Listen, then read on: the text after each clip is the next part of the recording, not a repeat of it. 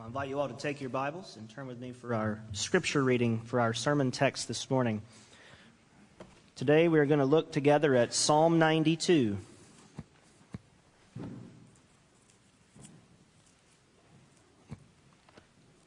Psalm 92. We're going to read the whole chapter together. I ask you to please stand as we read Holy Scripture. The 92nd Psalm, this is God's holy word for us, His people. God's word says, "It is good to give thanks to the Lord, to sing praises to your name, O Most High, to declare your steadfast love in the morning and your faithfulness by night, to the music of the lute and the harp, to the melody of the lyre. For you, O Lord, have made me glad by your work. At the work of your hands I sing for joy. How great are your works, O Lord! Your thoughts are very deep. The stupid man cannot know. The fool cannot understand this, that though the wicked sprout like grass, and all evildoers flourish, they are doomed to destruction forever. But you, O Lord, are on high forever. For behold your enemies, O Lord, for behold your enemies shall perish.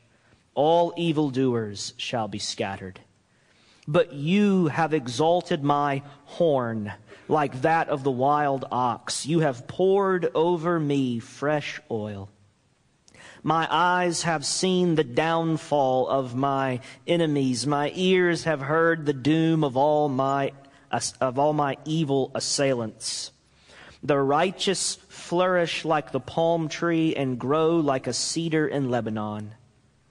They are planted in the house of the Lord. They flourish in the courts of our God. They still bear fruit in old age. They are ever full of sap and green, to declare that the Lord is upright. He is my rock, and there is no unrighteousness in him." This is God's mighty and holy inspired word for you and for me, the people of God. Let us ask Him to bless our time in His word today. Father, we do give you praise that you have not left us in silence, but you have opened your mouth and spoken to us. You have revealed yourself to us. You have let light shine forth for us in our darkness to light the way before us through your word. And we thank you for this word. And we ask that you would bless not just the reading, but also, Lord, the preaching of your word.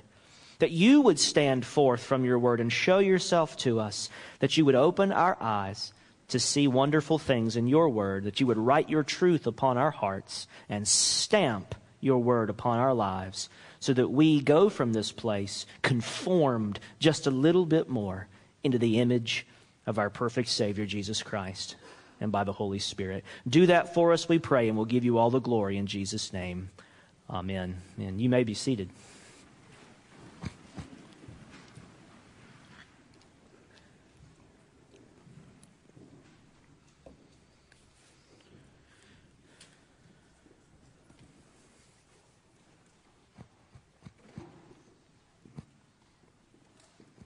This week I was reading an article that was about how there is this competition among high-level, high-functioning business executives, people who are out there in the business world, the corporate world, and who are the big success-driven people at the top, always pushing for that next rung up the ladder. It was an article about how there is a competition to see who can thrive on the least amount of sleep. Now, famously, as some of you may know, Margaret Thatcher, the first woman prime minister of Britain, served from 1979 to 1990. Throughout her whole premiership, part of her big mystique as the Iron Lady was that she did not need to sleep. She famously was said to get by on only 4 hours of sleep on weekdays. And she didn't take naps. She would do some recovery on weekends, and she did occasionally take some days off and take some vacations. But her big thing was, I'm going to go to bed at 1, I'm going to be up by 5, and I'm going to be ready to run this country first thing in the morning. I'll stay up later than you, and I'll get up earlier than you. And I'll outlast you, and I'll outperform you. That was her part of her persona. And this article mentions that and how there's a similar competition that often takes place in success-driven, high-profile business circles. People who are out wining and dining their clients till 2 in the morning. And how the unspoken rule was, you better be the first one at the office the next morning. If I'm out the latest, I'm going to get up super early the next day and be in there earlier than I usually am. Just as a badge of honor. Busyness is often a badge of honor. And our society pressures us to do, to earn, to improve, to produce. Our schedules, our days, and our lives get packed with more and more stuff. Some of you may not be trying to climb the corporate ladder and live in those sorts of worlds, but just in the ordinary wear and tear of life out here in Glenmore or in the surrounding area, just as a normal parent, happy Mother's Day, by the way, just as a normal mom, just the week of a mom can get filled up with all sorts of stuff, and our schedules get crammed and our weeks get packed. And we are encouraged by cultural messaging and signaling all around us that this is the way to get ahead. This is the path to success. But all of this busyness as a badge of honor. Look, I can shoulder all this stuff. I can do more and more stuff. I can handle it. I can get it done. I can make it work. This is how we get ahead. As we do that, that busyness as a badge of honor tends to lead to breakdown, a busyness breakdown. We see around us, and perhaps we see in ourselves, that we feel guilty about taking too much time off. Leisure and rest become burdensome because of the anxious thought that relaxation could be mistaken for laziness. We feel anxiety about being away from work or family or church for too long or at all. We're afraid that that will put everything at risk of going wrong or falling apart. We resist rest because we don't want to relinquish control. We fear things won't work without us there to make them work. If I'm not there to get it done or to oversee others to make sure it's done right, it's not going to go well. Things are going to fall apart. I better not take that extra week of vacation. I better come back from my 1 week early. I just got to get back in there and make sure things are working properly. And I'm the only one I can trust to do that. And so we spend energy we don't have, and we wear ourselves out. We are tired. We're moody, we're anxious, we're fearful. Some of us are depressed. And this busyness breakdown ultimately ends with a busyness backlash. This is why we have a society with historic records of job openings at the same time we have historic records of unemployment. Something isn't adding up. Jobs are more available than ever, but more people than ever are hesitant or unwilling to take those jobs and do the work. Now, I'm not an economist. There are tons of reasons why that may be true. Partly it's because of a government that subsidizes unemployment through stimuluses. That's part of it. And there's always the risk that a government that tries to do too much for you will inevitably take too much from you. That's another line from Margaret Thatcher.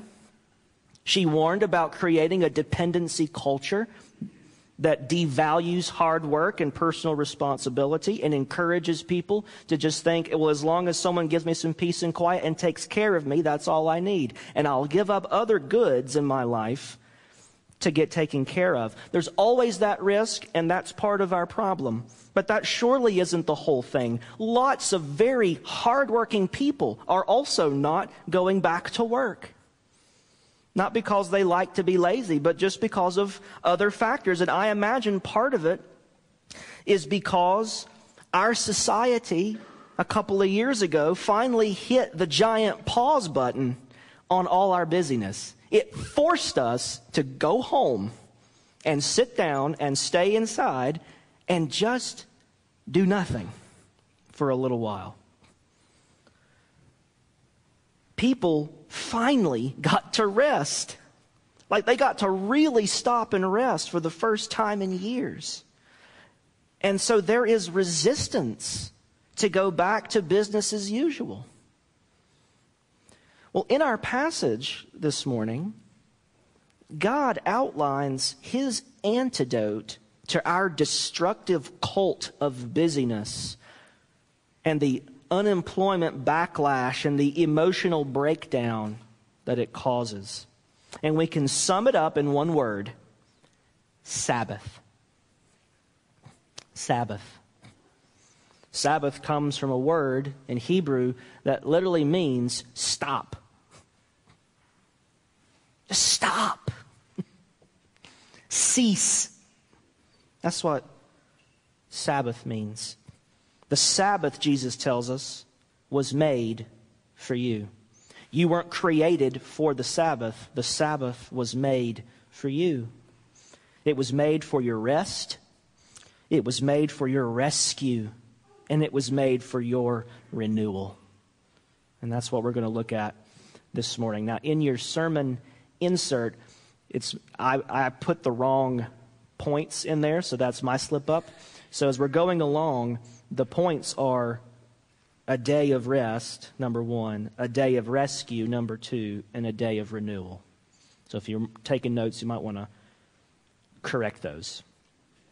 This is where we're going this morning. And this Psalm 92, is good news for the busy and the burned out. So let's take these one at a time. First, the Sabbath is a day of rest, verses 1 through 4. Now, before we get into verses 1 through 4, you'll notice that lots of Psalms, not all of them, but many of the Psalms before verse 1 have a little header.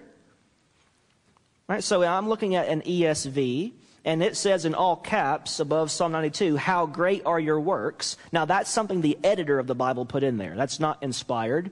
That's just from the publisher. They put that as a title for what the psalm is about. But underneath that, in much smaller print, in my Bible, and perhaps it's in yours, it should be in yours, because that's not from the publisher. That's in the original Hebrew. This is actually part of Scripture. And what it says is, in the ESV, a psalm, a song for the Sabbath. A song for the Sabbath.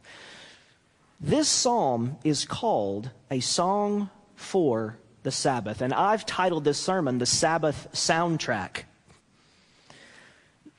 The truths outlined in Psalm 92 should be the tune of the people of God, the tune that we should hum as we work.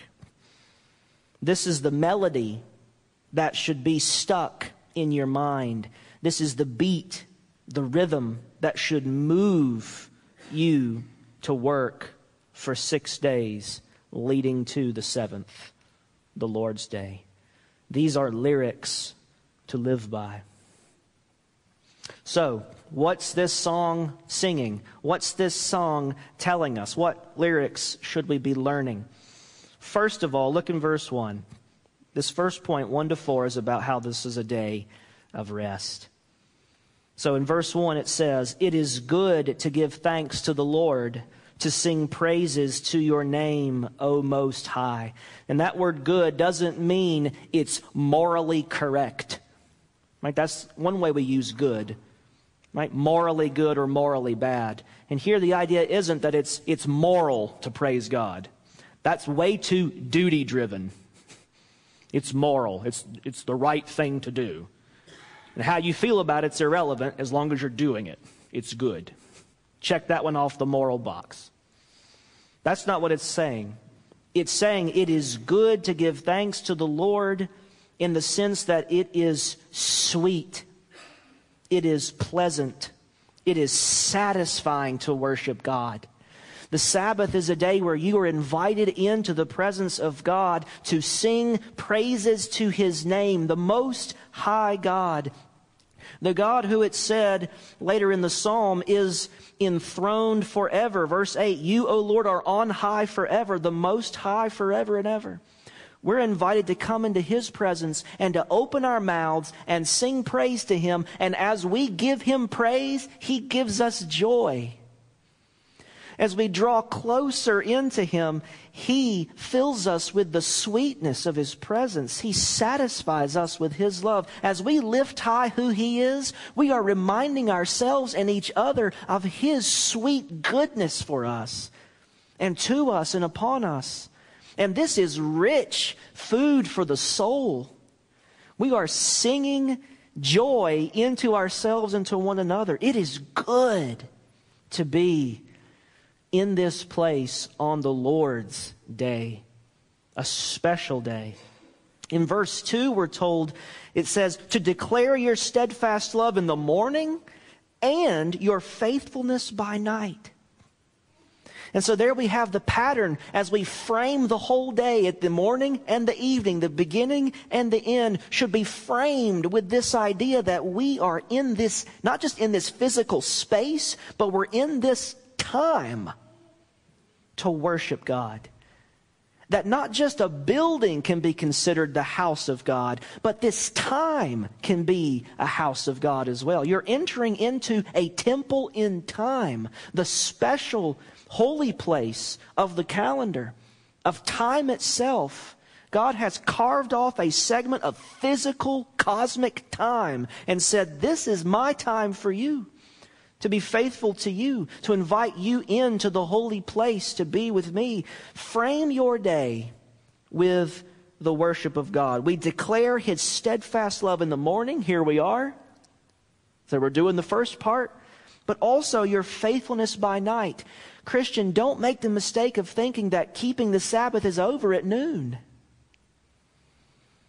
It's a whole day for the Lord. So as you go through your Sabbath day, this is the tune to whistle all the day. This is the holy work that we're called to do. And our work during the week is things that we're doing and earning and producing and accomplishing. Our work on this day is to just worship Him and to feed on the goodness that comes to us from praising the Lord. Frame your day in worship. It's not going to look identical for every single one of you. But think to yourself, how can I take one step further in honoring more of the Lord's Day than I already do? Can I add one thing? Can I extend my devotion time by 30 minutes? Can I add an extra prayer time? What else can I do to extend and expand my worship of the Lord and my Sabbath observance more than it currently is? Not as a thing to feel guilty about, but as this thing to be eager to do more of Him, more time in His Word, more time in prayer, more time with fellow believers, more. Because it's good, it's satisfying.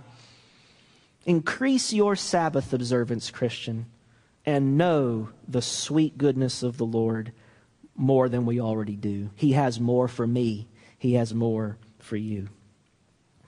This is the day of rest. You have extra time off on a Sunday to give yourself more to the Lord. So let us do that. Now in verse 4, it says, for you, O Lord, have made me glad by your work. At the works of your hands I sing for joy. This is why it's a day of rest, and this is why it's called Shabbat, Sabbath.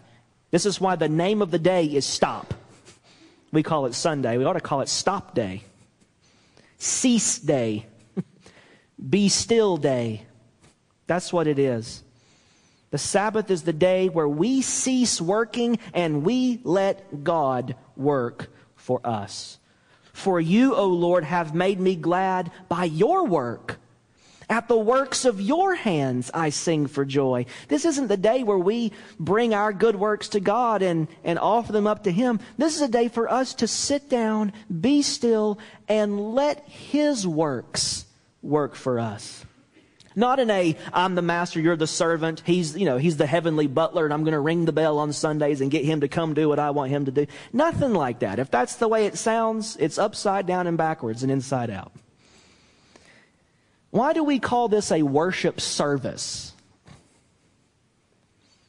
Well, it's because there's a division of labor. We're here to do the worshiping, and He's here to do the serving.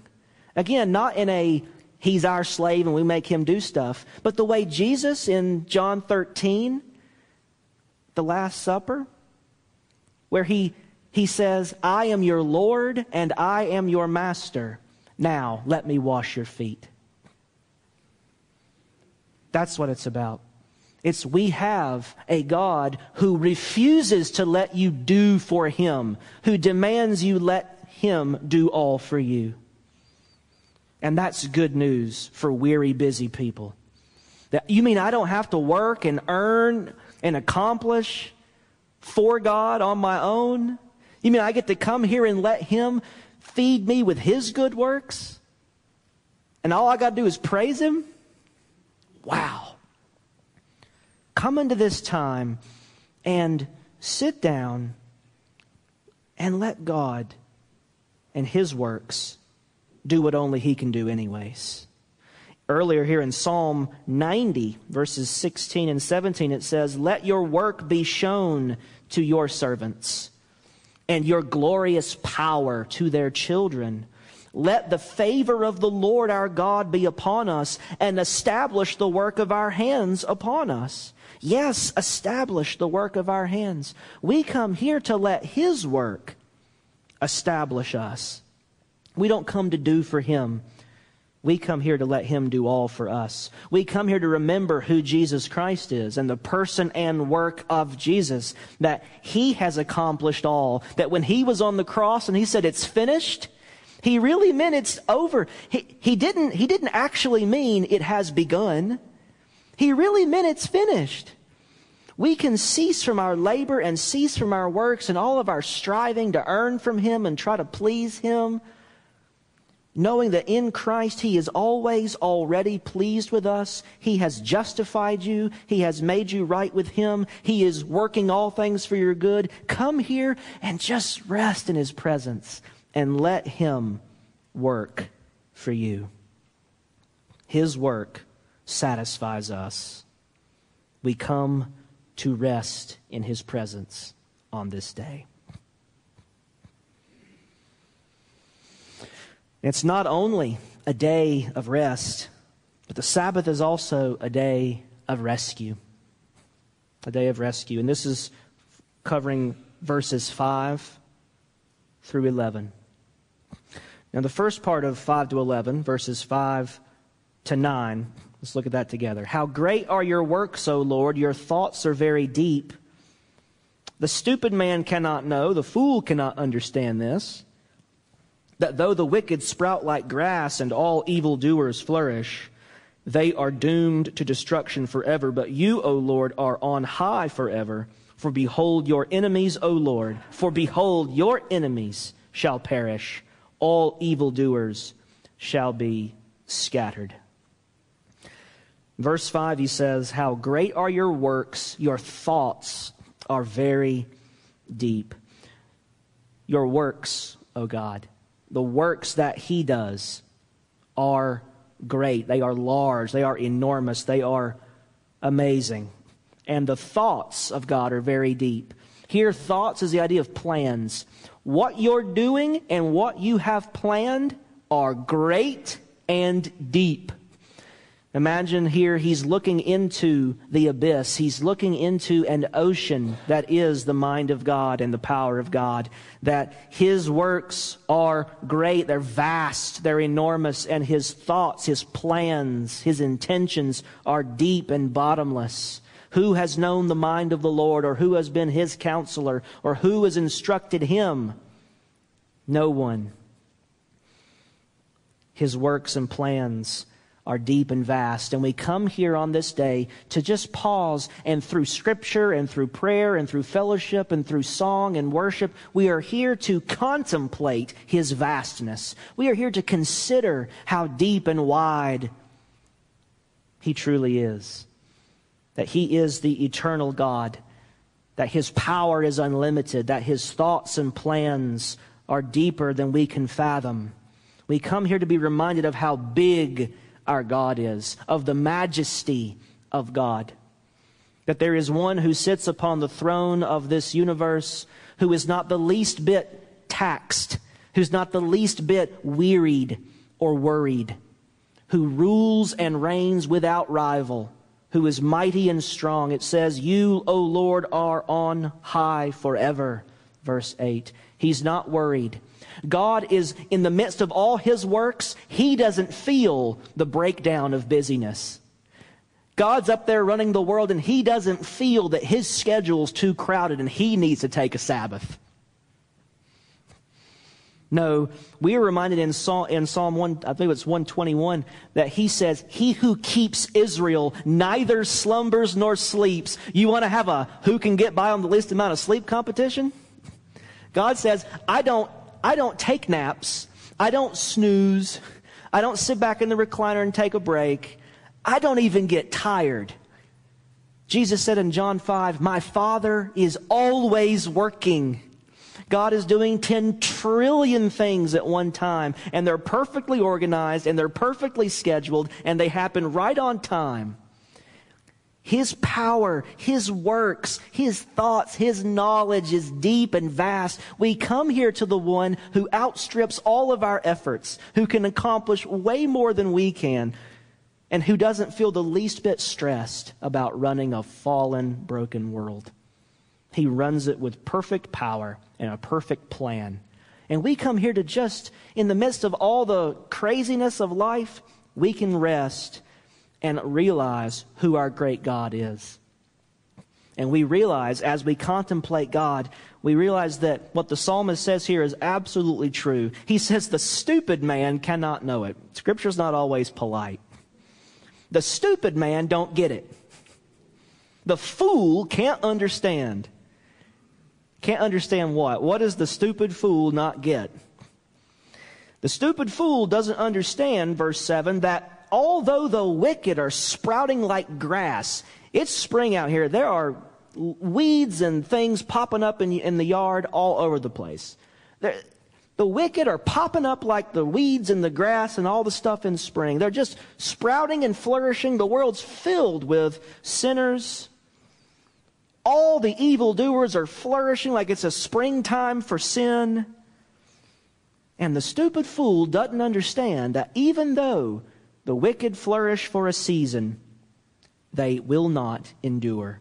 They are doomed to destruction forever. At the end of verse 7. We come to the Sabbath, and especially we come into church to be reminded, don't be like the fool. Don't be like the stupid man who doesn't understand, who looks at this broken, sinful, horrible world and thinks that maybe God has dropped the ball. Or maybe there's something more I need to be doing to make sure the world runs the way it's supposed to do. We are encouraged to relinquish control and to say, you know what? Even when it looks like I'm most in control of myself and my time and my schedule, I'm actually not. Not ultimately, anyways. There is a God in heaven who rules all things, and I live under him. And so I can be encouraged to actually let go of some stuff and not be anxious and worried and fearful that it's going to fall apart without Almighty me. It's a way to be rescued from that anxiety. It's a day to be rescued from fear, from moodiness, from lack of sleep. It's a way to be rescued from that kind of fearfulness that cripples us and that works its way out in all sorts of twisted ways in our relationships and how we speak to people and how patient we are and how understanding we can be.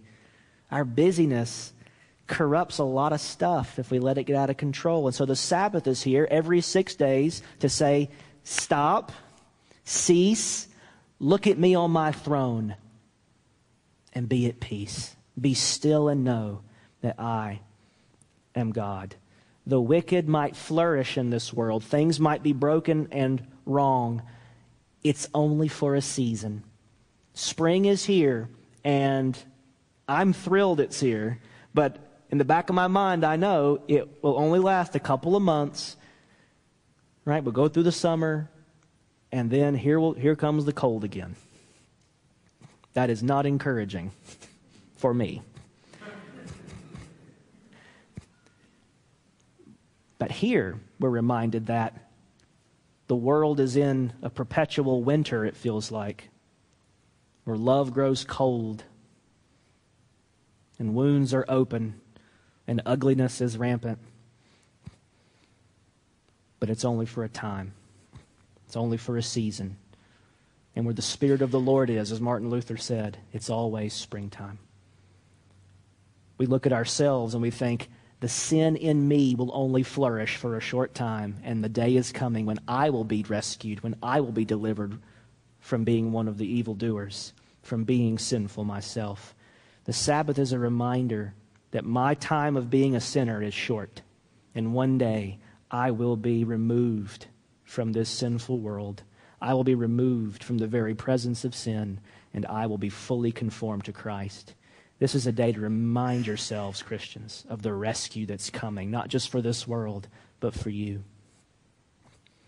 Jesus has died and risen and raised up for us. And so our salvation is real, but it's not fully complete yet.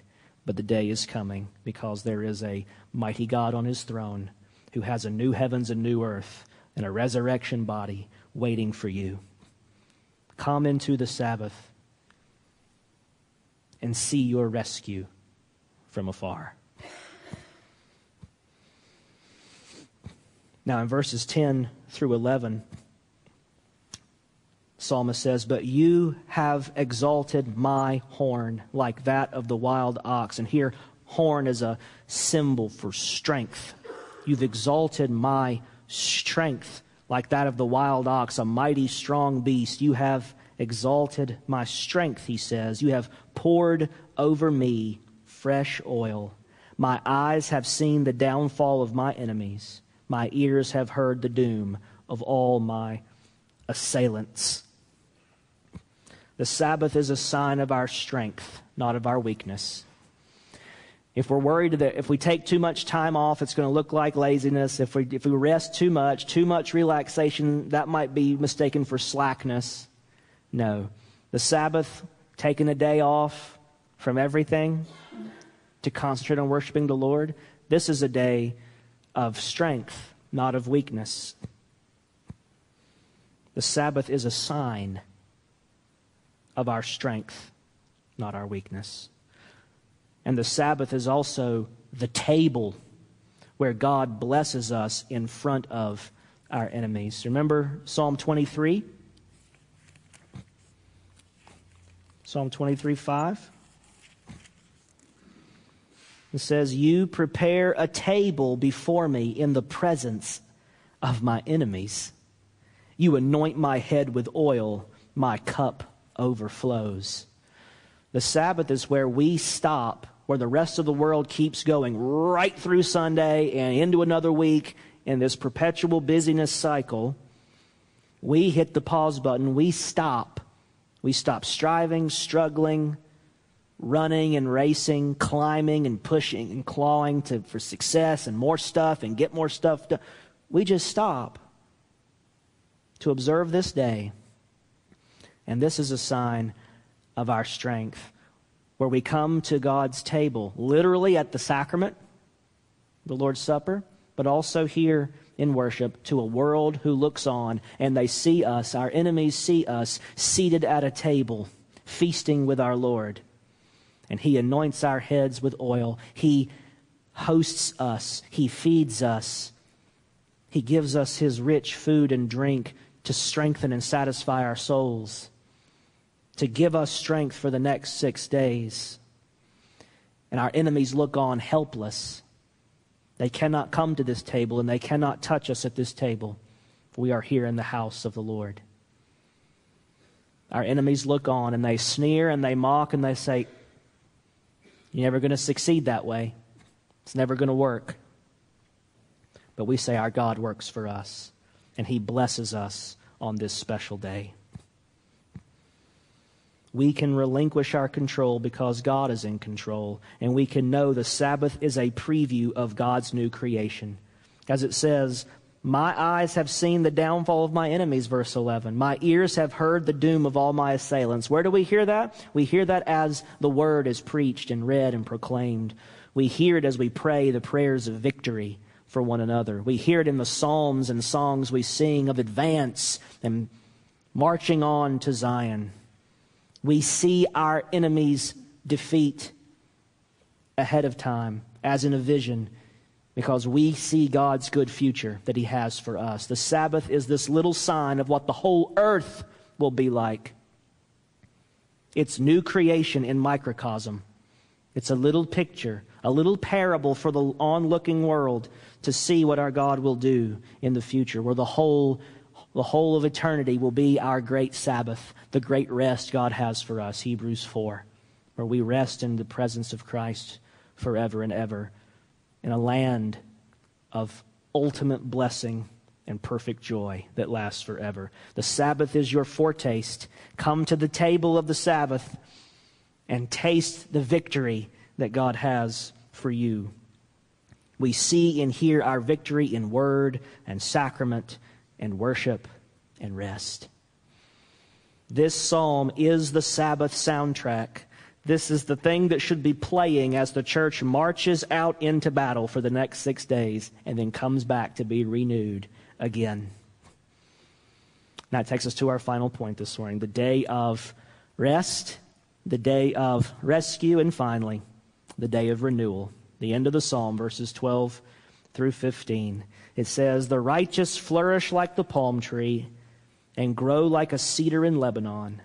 They are planted in the house of the Lord. They flourish in the courts of our God. They still bear fruit in old age. They are ever full of sap and green, to declare that the Lord is upright. He is my rock, and there is no unrighteousness in Him."